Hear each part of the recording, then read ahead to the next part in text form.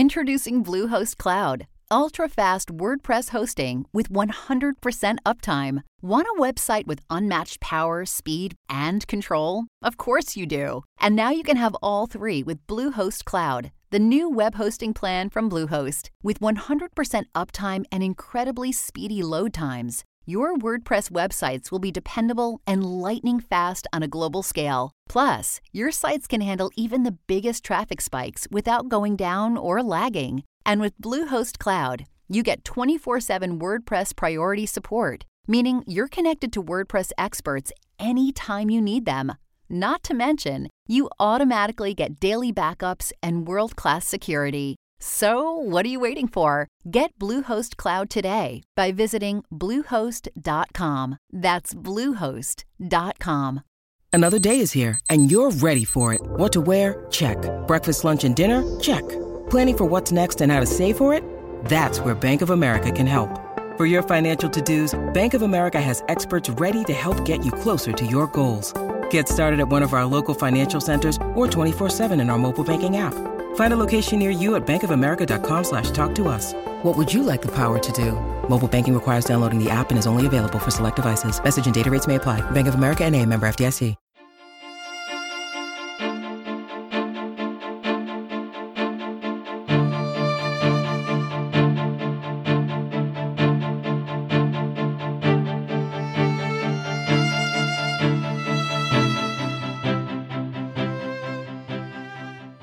Welcome, everyone, to the new 1001 Sherlock Holmes Stories podcast. Here you'll find a collection of Sherlock Holmes adventures, as well as the best of Sir Arthur Conan Doyle's stories. Some from our archives at 1001 Classic Short Stories and 1001 Stories for the Road, and some newly produced, all here for your entertainment. Welcome back, everyone, to 1001 Classic Short Stories and Tales. This is your host, John Hagedorn, and today's story, The Adventure of the Missing Three-Quarter, by Sir Arthur Conan Doyle. And now, our story. We were fairly accustomed to receive weird telegrams at Baker Street, but I have a particular recollection of one which reached us on a gloomy February morning, some 7 or 8 years ago, and gave Mr. Sherlock Holmes a puzzled quarter of an hour. It was addressed to him, and it ran thus: "Please await me. Terrible misfortune. Right wing 3/4 missing. Indispensable tomorrow. Overton."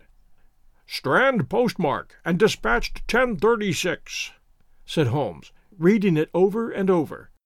"Mr. Overton was evidently considerably excited when he sent it, and somewhat incoherent in consequence. Well, he will be here, I dare say, by the time I've looked through the Times, and then we shall know all about it. Even the most insignificant problem would be welcome in these stagnant days."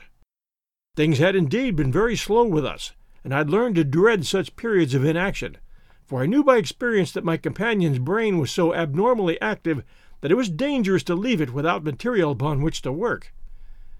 For years I had gradually weaned him from that drug mania which had threatened once to check his remarkable career. Now I knew that under ordinary conditions he no longer craved for this artificial stimulus, but I was well aware that the fiend was not dead, but sleeping, and I have known that the sleep was a light one, and the waking near when in periods of idleness.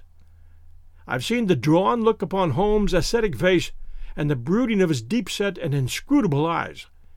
Therefore I blessed this Mr. Overton, whoever he might be, since he had come with his enigmatic message to break that dangerous calm which brought more peril to my friend than all the storms of his tempestuous life.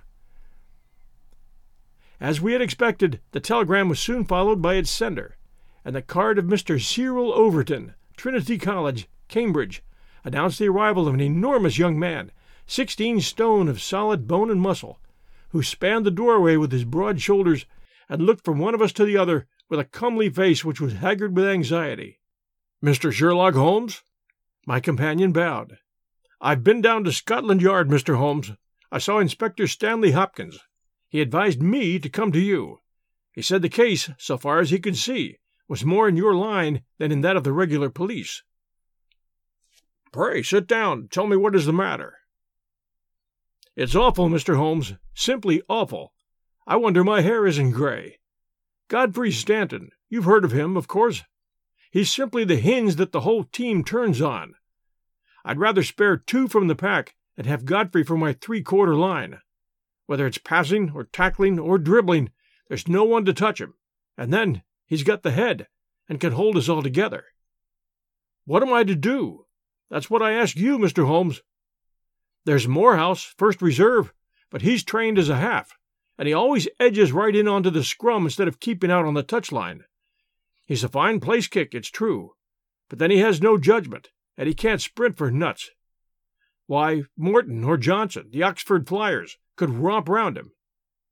Stevenson's fast enough, but he couldn't drop from the 25 line, and a 3/4 who can't either punt or drop isn't worth a place for pace alone. No, Mr. Holmes, we are done unless you can help me to find Godfrey Stanton." My friend had listened with amused surprise to this long speech, which was poured forth with extraordinary vigor and earnestness, every point being driven home by the slapping of a brawny hand upon the speaker's knee. When our visitor was silent, Holmes stretched out his hand and took down the letter S of his commonplace book. For once he dug in vain into that mine of varied information. "There is Arthur H. Stanton, the rising young forger," said he, "and there was Henry Stanton, whom I helped to hang. But Godfrey Stanton is a new name to me." It was our visitor's turn to look surprised. "Why, Mr. Holmes, I thought you knew things," said he. "I suppose, then, if you've never heard of Godfrey Stanton, you don't know Cyril Overton either." Holmes shook his head good-humoredly. "Great Scott!" cried the athlete. "Why, I was first reserve for England against Wales, and I've skippered the varsity all this year. But that's nothing. I didn't think there was a soul in England who didn't know Godfrey Stanton, the crack 3/4. Cambridge, Blackheath, and 5 internationals? Good Lord, Mr. Holmes! Where have you lived?" Holmes laughed at the young giant's naive astonishment. "You live in a different world to me, Mr. Overton, a sweeter and healthier one. My ramifications stretch out into many sections of society, but never, I am happy to say, into amateur sport, which is the best and soundest thing in England.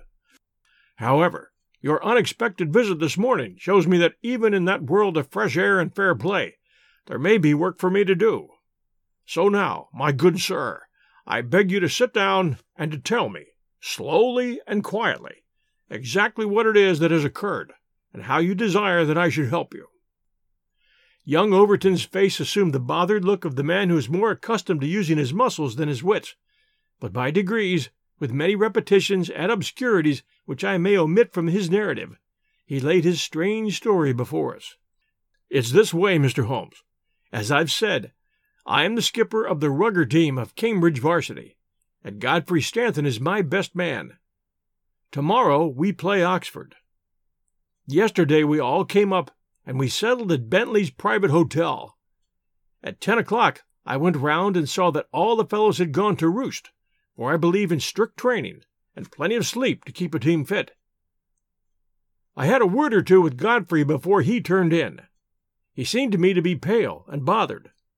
I asked him what was the matter. He said he was all right, just a touch of headache. I bade him good night and left him.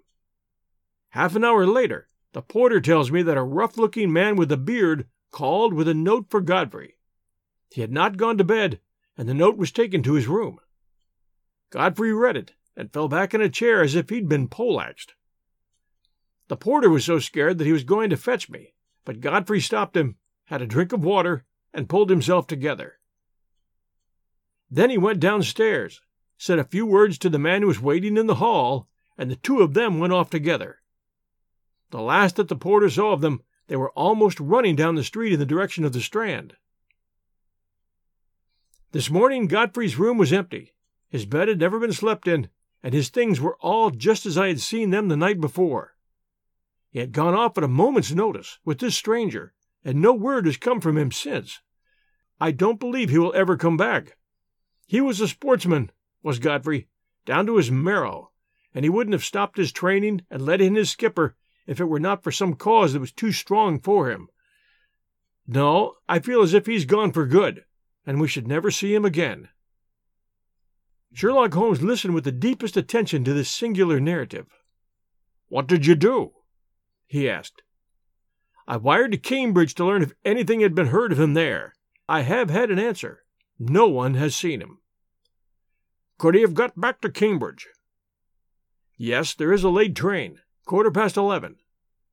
But, so far as you can ascertain, he did not take it." "No, he has not been seen." "What did you do next?" "I wired to Lord Mount James." "Why to Lord Mount James?"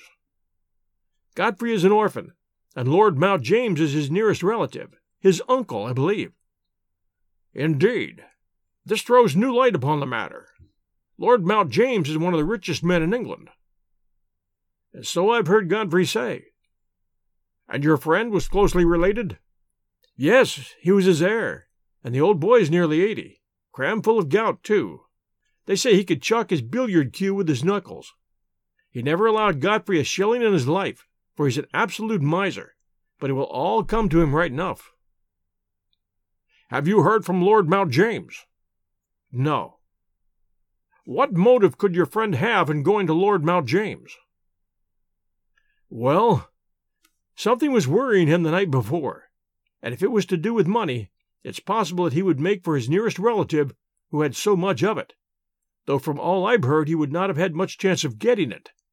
Godfrey was not fond of the old man. He wouldn't go if he could help it." "Well, we can soon determine that. If your friend was going to his relative, Lord Mount James, you have then to explain the visit of this rough-looking fellow at so late an hour, and the agitation that was caused by his coming." Cyril Overton pressed his hands to his head. "I can make nothing of it," said he. "Well, I have a clear day, and I shall be happy to look into the matter," said Holmes.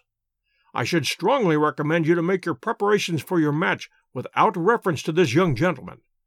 It must, as you say, have been an overpowering necessity which tore him away in such a fashion, and the same necessity is likely to hold him away. Let us step round together to the hotel, and see if the porter can throw any fresh light upon the matter."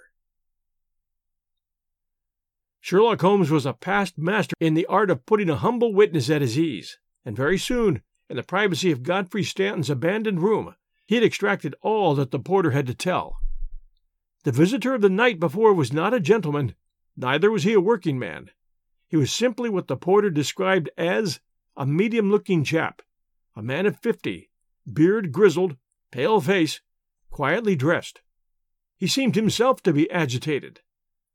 The porter had observed his hand trembling when he held out the note. Godfrey Stanton had crammed the note into his pocket. Stanton had not shaken hands with the man in the hall. They had exchanged a few sentences, of which the porter had only distinguished the one word, time. Then they had hurried off in the manner described. It was just 10:30 by the hall clock. "Let me see," said Holmes, seating himself on Stanton's bed.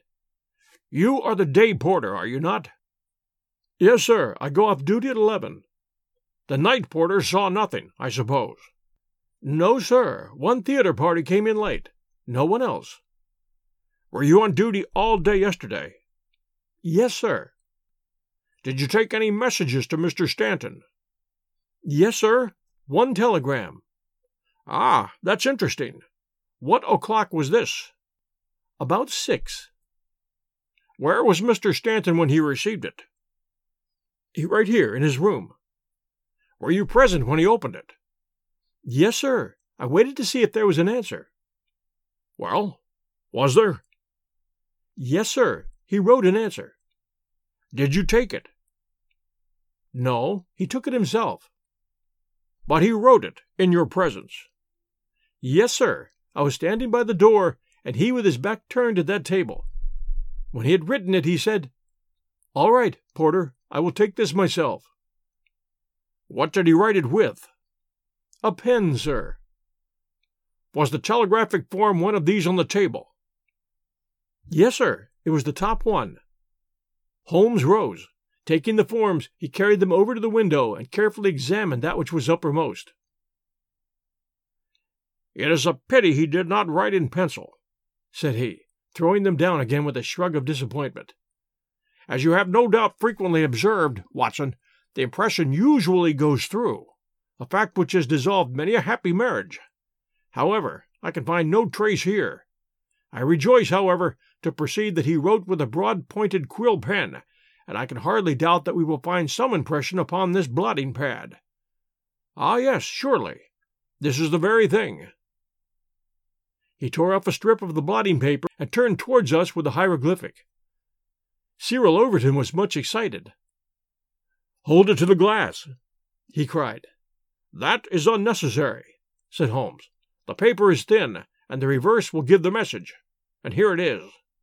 He turned it over, and we read it. "This looks like the tail end of the telegram which Godfrey Stanton dispatched within a few hours of his disappearance. There are at least 6 words of the message which have escaped us, but what remains here is, 'Stand by us, for God's sake.' Proves that this young man saw a formidable danger which approached him, and from which someone else could protect him. Us. Mark you, another person was involved. Who should it be but the pale-faced, bearded man, who seemed himself in so nervous a state? What then is the connection between Godfrey Stanton and the bearded man? And what is the third source from which each of them sought for help against pressing danger?" "We have only to find to whom that telegram is addressed," I suggested. "Exactly, my dear Watson. Your reflection, though profound, had already crossed my mind, but I dare say it may have come to your notice that, counterfoil of another man's message, there may be some disinclination on the part of the officials to oblige you. There is so much red tape in these matters. However, I have no doubt that with little delicacy and finesse the end may be attained. Meanwhile, I should like, in your presence, Mr. Overton, to go through these papers which have been left upon the table." There were a number of letters, bills, and notebooks, which Holmes turned over and examined with quick, nervous fingers and darting, penetrating eyes. "Nothing here," he said, at last. "By the way, I suppose your friend was a healthy young fellow. Nothing amiss with him?" "Sound as a bell." "Have you ever known him ill?" "Not a day. He has been laid up with a hack, and once he slipped his kneecap, but that was nothing." "Perhaps he was not so strong as you suppose. I should think he may have had some secret trouble. With your assent, I will put 1 or 2 of these papers in my pocket, in case they should bear upon our future inquiry." "One moment," cried a querulous voice, and we looked up to find a queer little old man, jerking and twitching in the doorway. He was dressed in rusty black, with a very broad-brimmed top hat and a loose white necktie, the whole effect being that of a very rustic person or of an undertaker's mute. Yet, in spite of his shabby and even absurd appearance, his voice had a sharp crackle, and his manner a quick intensity which commanded attention. "Who are you, sir, and by what right do you touch this gentleman's papers?" he asked. "I am a private detective, and I am endeavoring to explain his disappearance." "Oh, you are you? And who instructed you, eh?" "This gentleman, Mr. Stanton's friend, was referred to me by Scotland Yard." "And who are you, sir?" "I am Cyril Overton." "Then it's you who sent me a telegram. My name is Lord Mount James. I came round as quickly as the Bayswater bus would bring me. So you've instructed a detective?" "Yes, sir." "And are you prepared to meet the cost?" "I have no doubt, sir, that my friend Godfrey, when we find him, will be prepared to do that." "But if he's never found, eh? Answer me that." "In that case, no doubt his family—" "Nothing of the sort, sir!" screamed the little man. "Don't look to me for a penny. Not a penny. Not a damn penny. You understand that, Mr. Detective? I'm all the family that this young man has got, and I tell you that I am not responsible. If he has any expectations, it's due to the fact that I've never wasted money, and I do not propose to begin to do so now. As to those papers with which you are making so free, I may tell you that in case there should be anything of any value among them, you will be held strictly to account for what you do with them." "Very good, sir," said Sherlock Holmes. "And may I ask in the meanwhile whether you have yourself any theory to account for this young man's disappearance?" "No, sir, I have not. He is big enough and old enough to look after himself, and if he's so foolish as to lose himself, I entirely refuse to accept the responsibility of hunting for him." "I quite understand your position," said Holmes, with a mischievous twinkle in his eyes. "Perhaps you don't quite understand mine. Godfrey Stanton appears to have been a poor man. If he's been kidnapped, it could not have been for anything which he himself possesses. The fame of your wealth has gone abroad, Lord Mount James, and it is entirely possible that a gang of thieves have secured your nephew in order to gain from him some information as to your house, your habits, and your treasure." The face of our unpleasant little visitor turned as white as his neckcloth. "Heavens, sir! What an idea! I never thought of such villainy. What inhuman rogues there are in the world! But Godfrey is a fine lad, a staunch lad. Nothing would induce him to give his old uncle away. I'll have the plate moved over to the bank this evening. In the meantime, spare no pains, Mr. Detective. I beg you to leave no stone unturned to bring him safely back. As to money, well, so far as a fiver or even a tenner goes, you can always look to me." Even in his chastened frame of mind, the noble miser could give us no information which could help us, for he knew little of the private life of his nephew. Our only clue lay in the truncated telegram, and with a copy of this in his hand, Holmes set forth to find a second link for his chain. We had shaken off Lord Mount James, and Overton had gone to consult with the other members of his team over the misfortune which had befallen them. There was a telegraph office at a short distance from the hotel, and we stopped outside it. "It's worth trying, Watson," said Holmes. "Of course, with a warrant we could demand to see the counterfoils, but we have not reached that stage yet. I don't suppose they remember faces in so busy a place. Let us venture it." "I'm sorry to trouble you," said he, in his blandest manner, to the young woman behind the grating. "There is some small mistake about a telegram I sent yesterday. I've had no answer, and I very much fear that I must have omitted to put my name at the end. Could you tell me if this was so?" The young woman turned over a sheet of counterfoils. "What time was it?" she asked. "A little after 6. "Whom was it to?" Holmes put his finger to his lips and glanced at me. "The last words in it were, 'For God's sake,'" he whispered, confidentially. "I'm very anxious at getting no answer." The young woman separated one of the forms. "This is it. There is no name," said she, smoothing it out upon the counter. "Then that, of course, accounts for my getting no answer," said Holmes. "Dear me, how very stupid of me, to be sure. Good morning, miss, and many thanks for having relieved my mind." He chuckled and rubbed his hands when we found ourselves in the street once more. "Well?" I asked. "We progress, my dear Watson, we progress. I had 7 different schemes for getting a glimpse of that telegram, but I could hardly hope to succeed the very first time." "And what have you gained?" "A starting point for our investigation." He hailed a cab. "King's Cross Station," said he. "We have a journey, then." "Yes, I think we must run down to Cambridge together. All the indications seem to me to point in that direction." "Tell me," I asked, as we rattled up Gray's Inn Road, "have you any suspicion yet as to the cause of the disappearance? I don't think that among all our cases I have known one where the motives are more obscure. Surely you don't really imagine that he may be kidnapped in order to give information against his wealthy uncle?" "I confess, my dear Watson, that does not appeal to me as a very probable explanation. It struck me, however, as being the one which was most likely to interest that exceedingly unpleasant old person." "It certainly did that. What are your alternatives?" "I could mention several. You must admit that it is curious and suggestive that this incident should occur on the eve of this important match, and should involve the only man whose presence seems essential to the success of his side. It may, of course, be a coincidence, but it is interesting. Amateur sport is free from betting, but a good deal of outside betting goes on among the public, and it is possible that it might be worth someone's while to get at a player as the ruffians of the turf get at a racehorse. There is one explanation. A second very obvious one is that this young man really is the heir of a great property, however modest his means may at present be, and that it is not impossible that a plot to hold him for ransom might be concocted." "These theories take no account of the telegram." "Quite true, Watson. The telegram still remains the only solid thing with which we have to deal, and we must not permit our attention to wander away from it. It is to gain light upon the purpose of this telegram that we are now upon our way to Cambridge.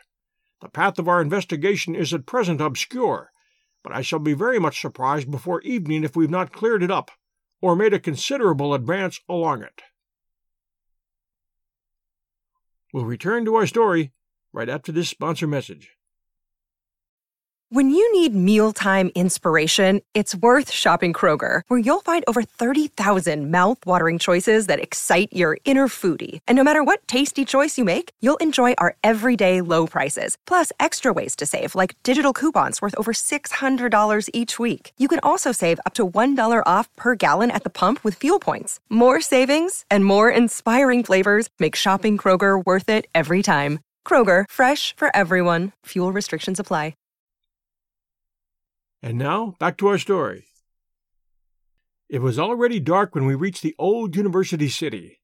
Holmes took a cab at the station and ordered the man to drive to the house of Dr. Leslie Armstrong. A few minutes later, we had stopped at a large mansion in the busiest thoroughfare. We were shown in, and after a long wait were at last admitted into the consulting room, where we found the doctor seated behind his table. It argues the degree in which I had lost touch with my profession that the name of Leslie Armstrong was unknown to me. Now I am aware that he is not only one of the heads of the medical school of the university, but a thinker of European reputation in more than one branch of science.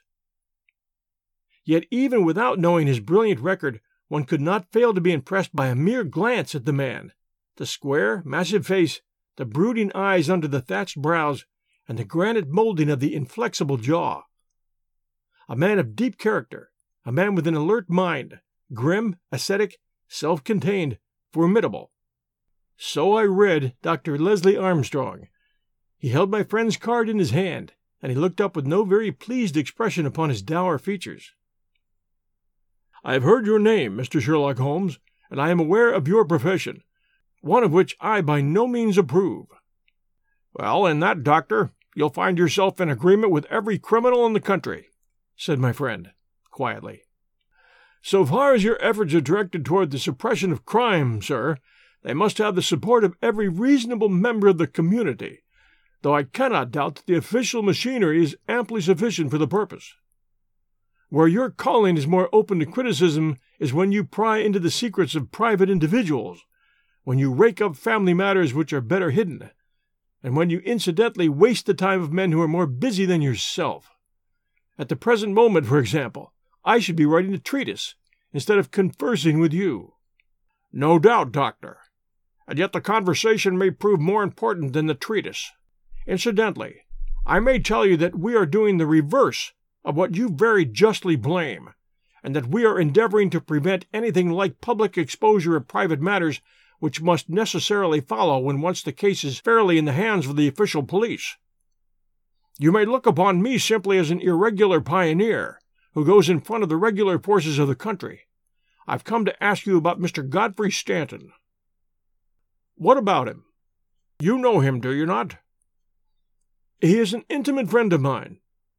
"You are aware that he has disappeared?" "Ah, indeed."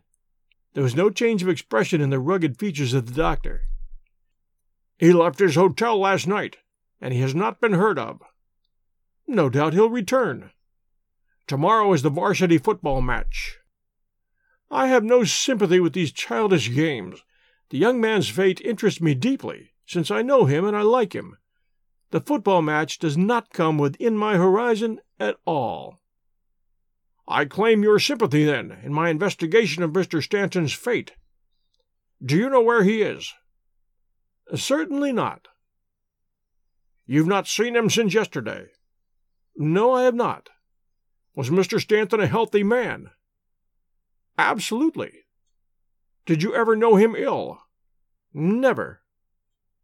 Holmes popped a sheet of paper before the doctor's eyes.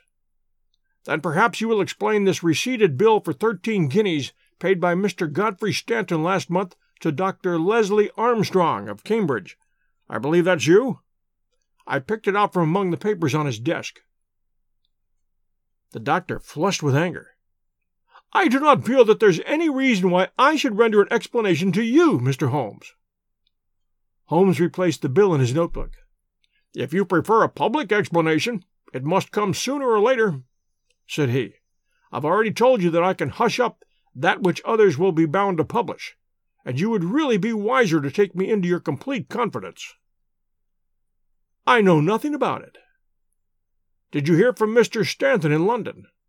"Certainly not." "Dear me! The post office again!" Holmes sighed wearily. "A most urgent telegram was dispatched to you from London by Godfrey Stanton at 6:15 yesterday evening, a telegram which is undoubtedly associated with his disappearance. And yet you've not had it?" "It is most culpable. I shall certainly go down to the office here and register a complaint." Dr. Leslie Armstrong sprang up from behind his desk, and his dark face was crimson with fury. "I'll trouble you to walk out of my house, sir," said he. "You can tell your employer, Lord Mount James, that I do not wish to have anything to do either with him or his agents. No, sir, not another word." He rang the bell furiously. "John, show these gentlemen out." A pompous butler ushered us severely to the door, and we found ourselves in the street. Holmes burst out laughing. "Dr. Leslie Armstrong is certainly a man of energy and character," said he. "I have not seen a man who, if he turns his talents that way, was more calculated to fill the gap left by the illustrious Moriarty. And now, my poor Watson, here we are, stranded and friendless in this inhospitable town, which we cannot leave without abandoning our case. This little inn just opposite Armstrong's house is singularly adapted to our needs. If you would engage a front room and purchase the necessaries for the night, I may have time to make a few inquiries." These few inquiries proved, however, to be a more lengthy proceeding than Holmes had imagined, for he did not return to the inn until nearly 9 o'clock. He was pale and dejected, stained with dust, and exhausted with hunger and fatigue. A cold supper was ready upon the table, and when his needs were satisfied and his pipe alight, he was ready to take that half-comic and wholly philosophic view which was natural to him when his affairs were going awry. The sound of carriage wheels caused him to rise and glance out of the window. A brougham and pair of greys, under the glare of a gas lamp, stood before the doctor's door. "It's been out 3 hours," said Holmes. "Started at 6:30, and here it is back again. That gives a radius of 10 or 12 miles, and he does it once, or sometimes twice a day." "No unusual thing for a doctor in practice." "But Armstrong is not really a doctor in practice. He's a lecturer and a consultant, but he does not care for general practice, which distracts him from his literary work.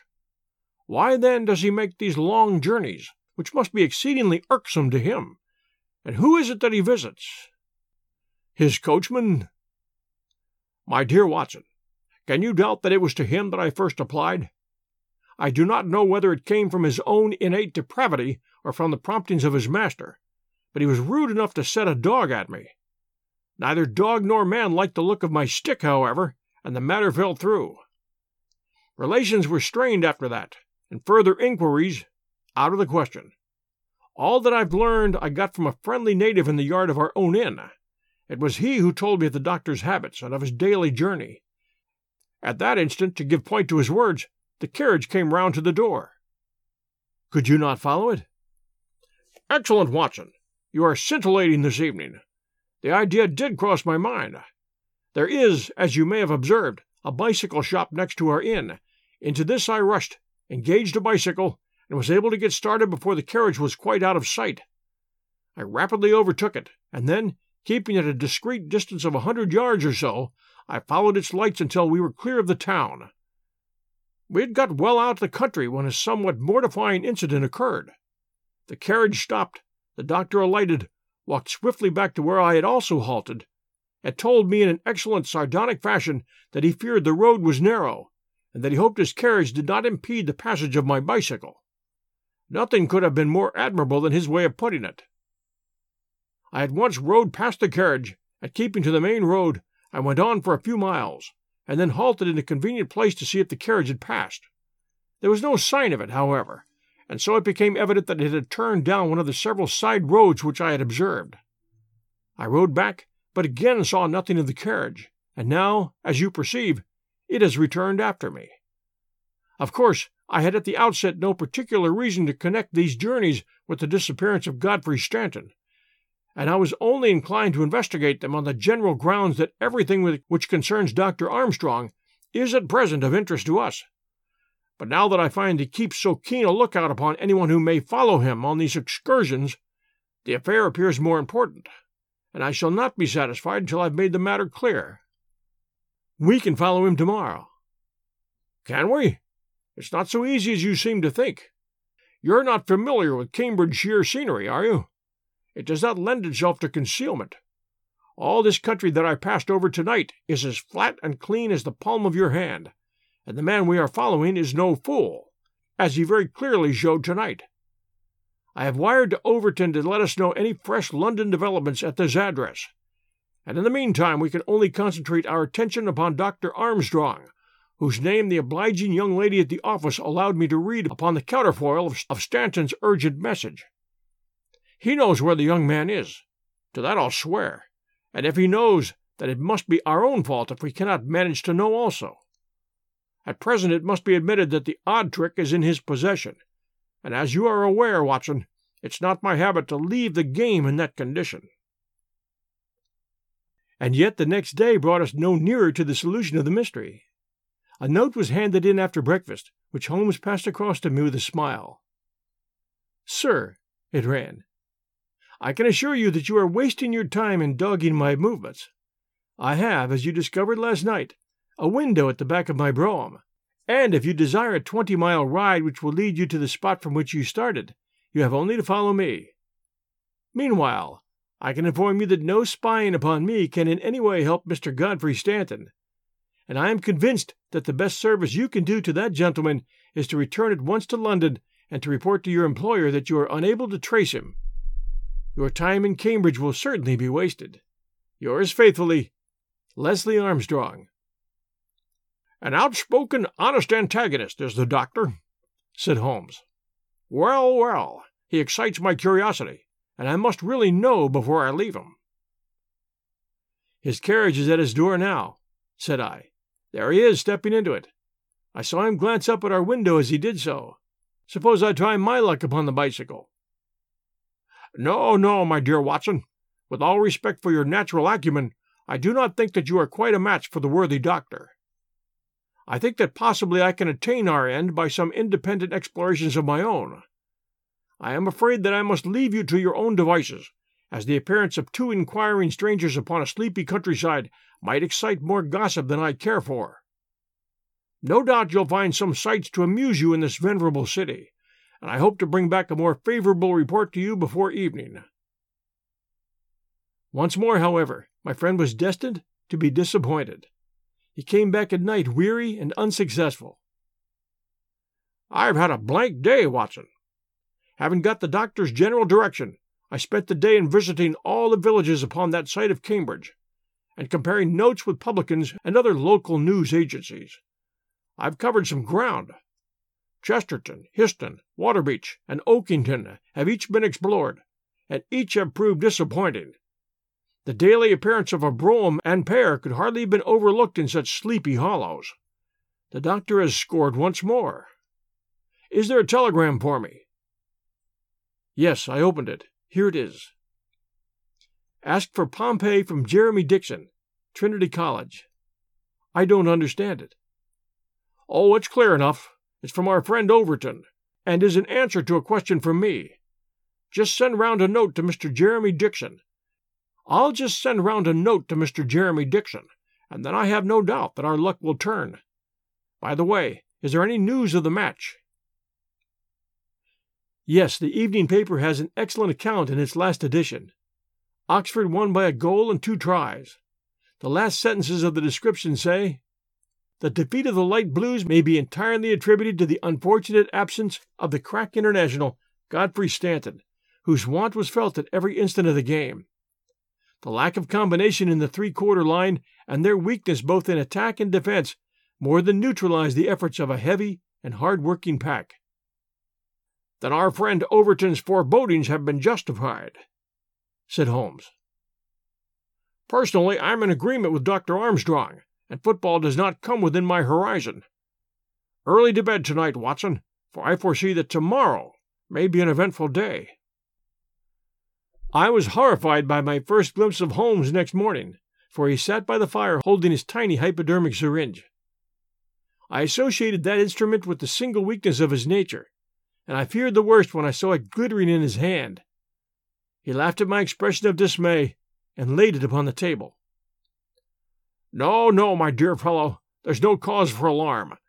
It is not upon this occasion the instrument of evil, but it will rather prove to be the key which will unlock our mystery. On this syringe I base all my hopes. I have just returned from a small scouting expedition, and everything is favorable. Eat a good breakfast, Watson, for I propose to get upon Dr. Armstrong's trail today, and once on it, I will not stop for rest or food until I run him to his burrow." "In that case," said I, "we had best carry our breakfast with us, for he's making an early start. His carriage is at the door." "Never mind, let him go. He will be clever if he can drive where I cannot follow him. When you have finished, come downstairs with me, and I will introduce you to a detective who is a very eminent specialist in the work that lies before us." When we descended, I followed Holmes into the stable yard, where he opened the door of a loose box and let out a squat, lop-eared, white and tan dog, something between a beagle and a foxhound. "Let me introduce you to Pompey," said he. "Pompey is the pride of the local drag-hounds. No very great flyer, as his build will show, but a staunch hound on a scent. Well, Pompey, you may not be fast, but I expect you will be too fast for a couple of middle-aged London gentlemen, so I will take the liberty of fastening this leather leash to your collar. Now, boy, come along and show what you can do." He led him across to the doctor's door. The dog sniffed round for an instant, and then with a shrill whine of excitement started off down the street, tugging at his leash in his efforts to go faster. In half an hour we were clear of the town and hastening down a country road. "What have you done, Holmes?" I asked. "A threadbare and venerable device, but useful upon occasion. I walked into the doctor's yard this morning and shot my syringe full of aniseed over the hind wheel. A draghound will follow aniseed from here to John O'Groats, and our friend Armstrong would have to drive through the cam before he would shake Pompey off his trail. Ah, the cunning rascal! This is how he gave me the slip the other night." The dog had suddenly turned out on the main road onto a grass-grown lane. Half a mile farther this opened into another broad road, and the trail turned hard to the right in the direction of the town, which we had just quitted. The road took a sweep to the south of the town and continued in the opposite direction to that in which we started. "This detour has been entirely for our benefit, then," said Holmes. "No wonder that my inquiries among those villagers led to nothing. The doctor has certainly played the game for all it's worth, and one would like to know the reason for such elaborate deception. This should be the village of Trumpington to the right of us. And, by Jove, here's the brougham coming round the corner. Quick, Watson, quick, or we're done." He sprang through the gate into a field, dragging the reluctant Pompey after him. We had hardly got under the shelter of the hedge when the carriage rattled past. I caught a glimpse of Dr. Armstrong within, his shoulders bowed, his head sunk on his hands, the very image of distress. I could tell by my companion's graver face that he had also seen. "I fear there's some dark ending to our quest," said he. "It cannot be long before we know it. Come, Pompey. Ah, it is the cottage in the field." There could be no doubt that we had reached the end of our journey. Pompey ran about and whined eagerly outside the gate, where the marks of the brougham's wheels were still to be seen. A footpath led across to the lonely cottage. Holmes tied the dog to the hedge, and we hastened onward. My friend knocked at the little rustic door, and knocked again without response. And yet the cottage was not deserted, for a low sound came to our ears, a kind of drone of misery and despair which was indescribably melancholy. Holmes paused irresolute, and then he glanced back at the road which he had just traversed. A brougham was coming down it, and there could be no mistaking those gray horses. "By Jove, the doctor's coming back!" cried Holmes. "That settles it. We're bound to see what it means before he comes." He opened the door, and we stepped into the hall. The droning sound swelled louder upon our ears until it became one long, deep wail of distress. It came from upstairs. Holmes darted up, and I followed him. He pushed open a half-closed door, and we both stood appalled at the sight before us. A woman, young and beautiful, was lying dead upon the bed. Her calm, pale face, with dim, wide-open blue eyes, looked upward from amid a great tangle of golden hair. At the foot of the bed, half sitting, half kneeling, his face buried in the clothes, was a young man whose frame was racked by his sobs. So absorbed was he by his bitter grief that he never looked up until Holmes's hand was on his shoulder. "Are you Mr. Godfrey Stanton?" Yes, I am. But you are too late. She is dead." The man was so dazed that he could not be made to understand that we were anything but doctors who had been sent to his assistance. Holmes was endeavoring to utter a few words of consolation and to explain the alarm which had been caused to his friends by his sudden disappearance, when there was a step upon the stairs, and there was the heavy, stern, questioning face of Dr. Armstrong at the door. "So, gentlemen," said he, "you have attained your end and have certainly chosen a particularly delicate moment for your intrusion. I would not brawl in the presence of death, but I can assure you that if I were a younger man, your monstrous conduct would not pass with impunity." "Excuse me, Dr. Armstrong, I think we're a little at cross purposes," said my friend, with dignity. "If you could step downstairs with us, we may each be able to give some light to the other upon this miserable affair." A minute later, the grim doctor and ourselves were in the sitting room below. "Well, sir," said he, "I wish you to understand, in the first place, that I am not employed by Lord Mount James, and that my sympathies in this matter are entirely against that nobleman. When a man is lost, it is my duty to ascertain his fate, but having done so, the matter ends so far as I am concerned, and so long as there is nothing criminal, I am much more anxious to hush up private scandals than to give them publicity. If, as I imagine, there is no breach of law in this matter, you can absolutely depend upon my discretion and my cooperation in keeping the facts out of the papers." Dr. Armstrong took a quick step forward and wrung Holmes by the hand. "You are a good fellow," said he. "I had misjudged you. I thank heaven that my compunction at leaving poor Stanton all alone in this plight caused me to turn my carriage back, and so to make your acquaintance. Knowing as much as you do, the situation is very easily explained. A year ago, Godfrey Stanton lodged in London for a time and became passionately attached to his landlady's daughter, whom he married. She was as good as she was beautiful, and as intelligent as she was good. No man need be ashamed of such a wife. But Godfrey was the heir to this crabbed old nobleman, and it was quite certain that the news of his marriage would have been the end of his inheritance. I knew the lad well, and I loved him for his many excellent qualities. I did all I could to help him to keep things straight. We did our very best to keep the thing from everyone, for, when once such a whisper gets about, it's not long before everyone has heard it. Thanks to this lonely cottage and his own discretion, Godfrey has up to now succeeded. Their secret was known to no one save to me, and to one excellent servant, who has at present gone for assistance to Trumpington. But at last there came a terrible blow in the shape of dangerous illness to his wife.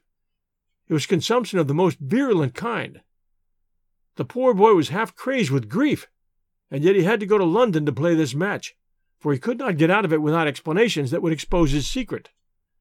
I tried to cheer him up by wire, and he sent me one in reply, imploring me to do all I could. This was the telegram which you appear in some inexplicable way to have seen. I did not tell him how urgent the danger was, for I knew that he could do no good here. But I sent the truth to the girl's father, and he very injudiciously communicated it to Godfrey. The result was that he came straight away in a state bordering on frenzy, and has remained in the same state, kneeling at the end of her bed, until this morning's death put an end to her sufferings. That is all, Mr. Holmes, and I am sure that I can rely upon your discretion and that of your friend." Holmes grasped the doctor's hand. "Come, Watson," said he, and we passed from that house of grief into the pale sunlight of the winter day. Thanks for joining us at 1001 Sherlock Holmes Stories. We really appreciate reviews, especially from you Apple listeners. So if you have a moment and you like this new 1001 Sherlock Holmes Stories podcast, please do let us know. We appreciate reviews very much, and they help new listeners find us. Thank you so much for listening and being a part of our 1001 network shows. We'll return next Sunday night with another Sherlock Holmes episode for your enjoyment. Until then, everyone, stay safe, and we'll be back soon.